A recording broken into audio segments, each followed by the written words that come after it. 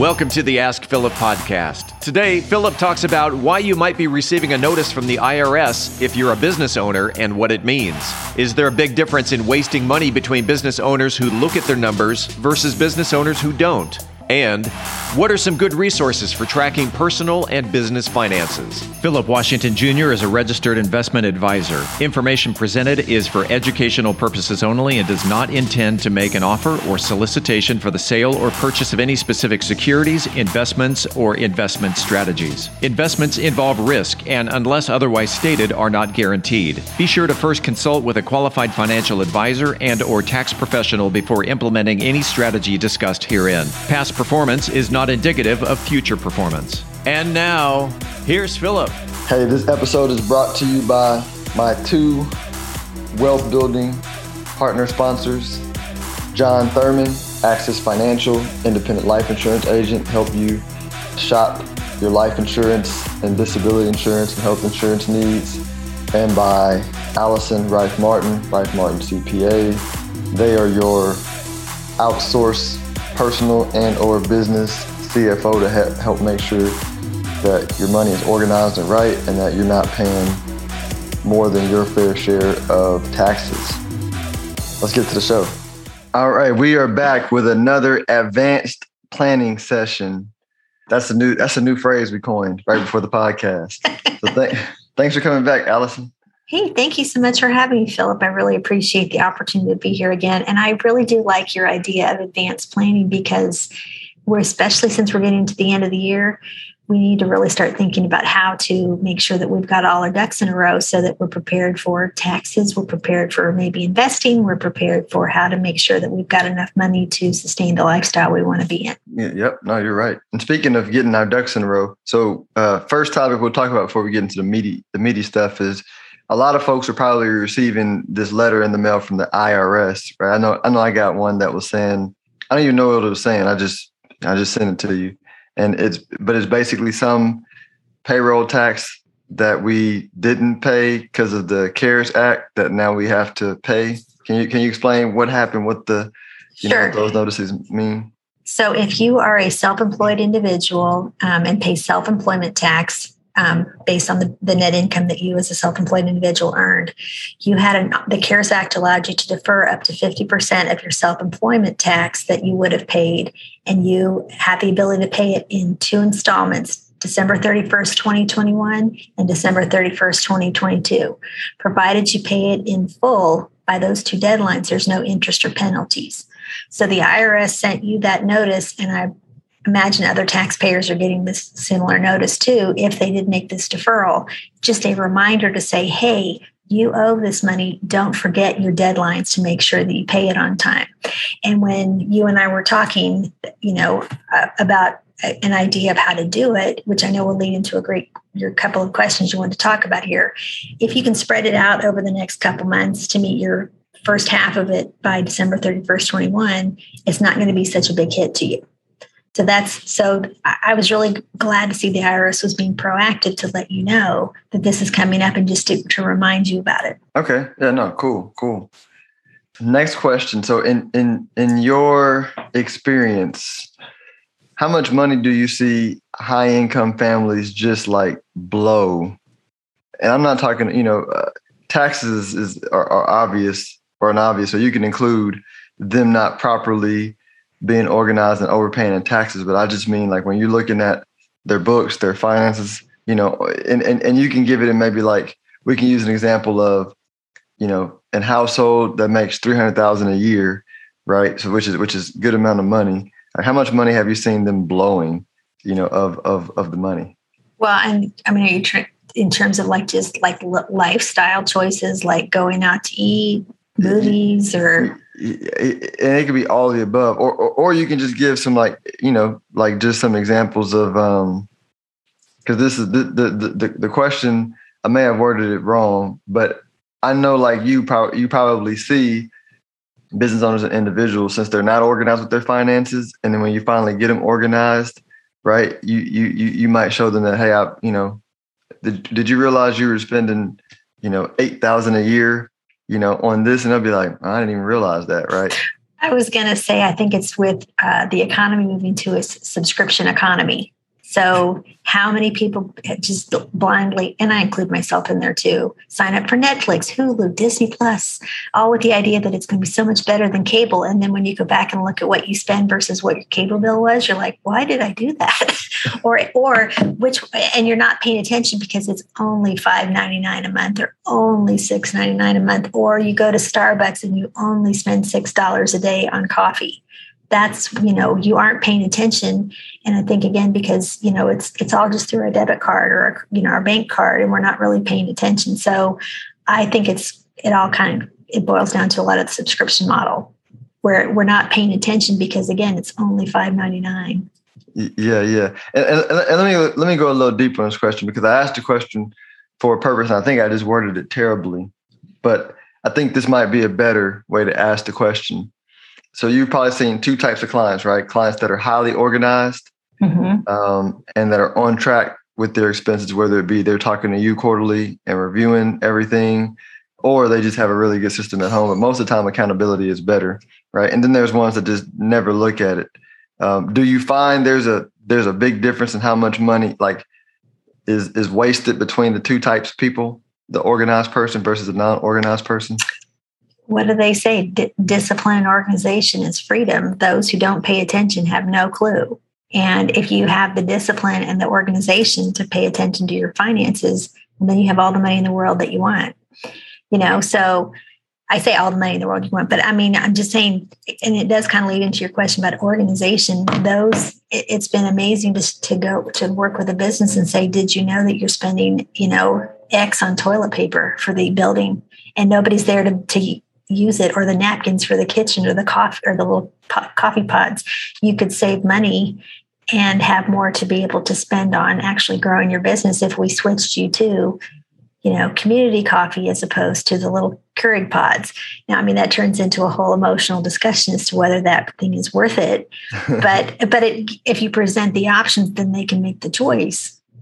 It's worth it to me to spend the money on the Keurig coffee pod versus opposed to community Folgers coffee kind of a thing, So, yeah. And so it's funny you say that. When you said it, my mind automatically was like, yeah, a financial audit, right? Not a tax audit, but a financial audit for your business, right? Because I imagine the bigger the numbers, the more is being wasted, right? A business doing millions of revenue is probably wasting, a good 1% at least of their money. But I think it goes back to the idea of how well do you know your numbers? And that's where having a good accountant and CPA comes into play, because they can help you take a look at your numbers and say, did you know you're spending all this money on toilet paper? And I mean, I'm using that as an example, but it just always seems, that one seems funny to me. But office supplies, or the Hulu and the Netflix subscriptions, and so the more you pay attention, the more you know. And like you said, and then because cash flow is king, right? So a lot of businesses, with lenders being tighter with credit, I think a lot of business owners can find lots of money already coming through the business. Exactly. Although I will say, it kind of goes back to, you can't cut your way to prosperity, but that certainly helps.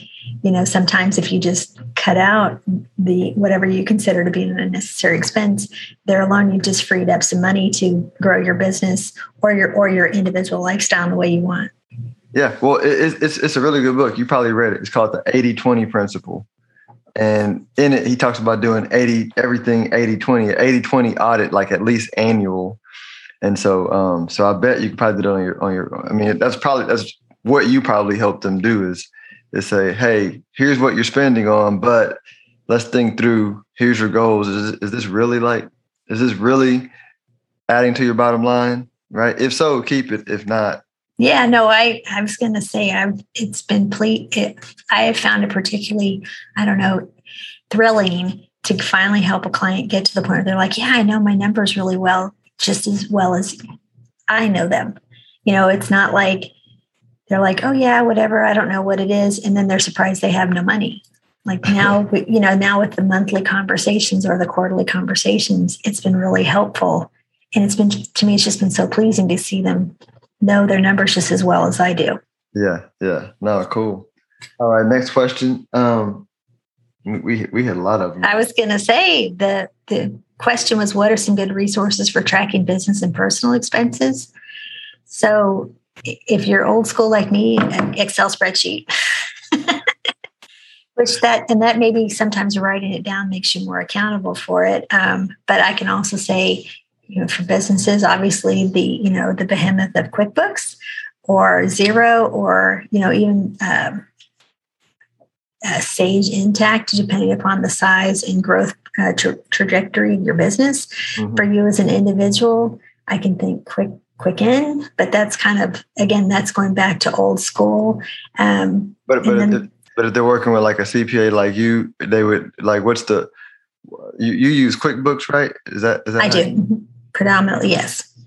Yeah. Okay. So, but it really just depends on the client needs. But for an individual, I mean, there's a whole host of apps out there that you can use. I confess, I don't necessarily use them because, again, I'm old school and I like just writing it down. And for me, writing it down makes me pay more attention. You being young school probably have a better mechanism to track them online. I think Mint, I believe, is one of them, right? Isn't that a good one? Yeah. Mint's a good one for tracking. But I found like on a personal side, I really haven't found any good ones. Like on the personal side, what I end up doing is just, periodically throughout the year, I'll add up all our expenses and then put them in my spreadsheet. And then I'll know, okay, this is what we spend on Netflix. This is what we spend on, utilities on average. And then I just have like a running spreadsheet. Cause I'm like you, I feel like, especially because with my banking, with my credit card, which I run a lot of my bills through both of those two, they have really good trackers built into them. And so I could just when I do it periodically, just review them. What am I actually spending?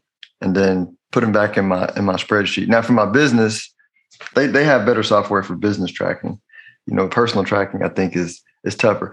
I do have one more question too on business tracking. So what about somebody who, because now we're in the days where people have multiple businesses, right? I mean, I have multiple businesses. I have PW Media for the podcast and Stonehill Wealth Management, as a business. So like, do you have any tips or ideas for people I guess, cause they got to keep track of 3 budgets, right? But how do you advise clients to track all of that stuff? I mean, really it's to keep track of all that stuff. Here's where QuickBooks or an automated accounting software would come into play. Because again, I mean, keeping the spreadsheet on an individual basis is one thing, but 3 businesses, 4 businesses, I mean, heck, even one business is a lot. So I would recommend an accounting software like QuickBooks, Xero, Sage Intacct. Again, there's a whole host of them out there that you can choose. And there's ways to structure the accounting software so that you can either consolidate, not consolidate. I mean, it kind of depends on what the business owner prefers and what makes sense in terms of ease of getting the information. Got it. And I know people are going to ask, or they're asking this in their head. So I want to ask it for the folks that are listening, probably asking. So if they're working with a CPA like you, they don't have to worry about learning how to use Quicken or anything like that. Is they just kind of upload their information and then the team handles the rest, or how does that work? So, yeah, I mean, I would say, I wouldn't necessarily say the business owner should just pass the information to the CPA and let them do it, because there again, you're separating yourself from the most important thing you need to know is, do you have the money to run your business? Mm-hmm. So you should have access to it too, while the CPA, bookkeeper, accountant, whomever you're engaged with can do the basic, the bookkeeping and, making sure all the information is reported correctly. You want to make sure that you as the business owner have access to it and are regularly paying attention to it. Because then knowledge is power. If you don't know, you don't know if you have enough money to grow your business or your life. Right, because that's easier said than done, right? Because business owners have a lot to worry about. But what are some things that you've seen business owners do to make sure that they're accountable to reviewing their books periodically? And I'm talking specifically, like it can be things that you're doing with your clients. So it would be maybe running if you want to get completely nerdy, you would run a weekly P&L, which some people would do, but for sure do a monthly review with your accountant to say, here's how much money I have. and my goal is to make $1 million and I've only made $200,000 and I've got 5 more months left to do it, man, I better get out there and hustle to find some more business. I mean, but again, if you're not paying attention and doing a regular meeting, you'll never know. Right. There is just an elusive goal of $1 million. Yeah. Those monthly meetings, I bet, are huge, right? And I bet they don't have to be long. They can be relatively short meetings, but just make sure you know what's going on. Exactly, because again, knowledge is power. Let everybody know where they can reach you if they're interested in learning more about doing that. Because by the way, like for those who are listening, the reason why I'm building this advanced planning team in these series is, I feel like clients will build more wealth if they have all the important parts, right? They have the insurance professional, the CPA, who's the quarterback, of the business owner's wealth building team, right? Good attorneys. We're going to bring some attorneys in, but let everybody know how they can reach you if they're interested in learning more about your services.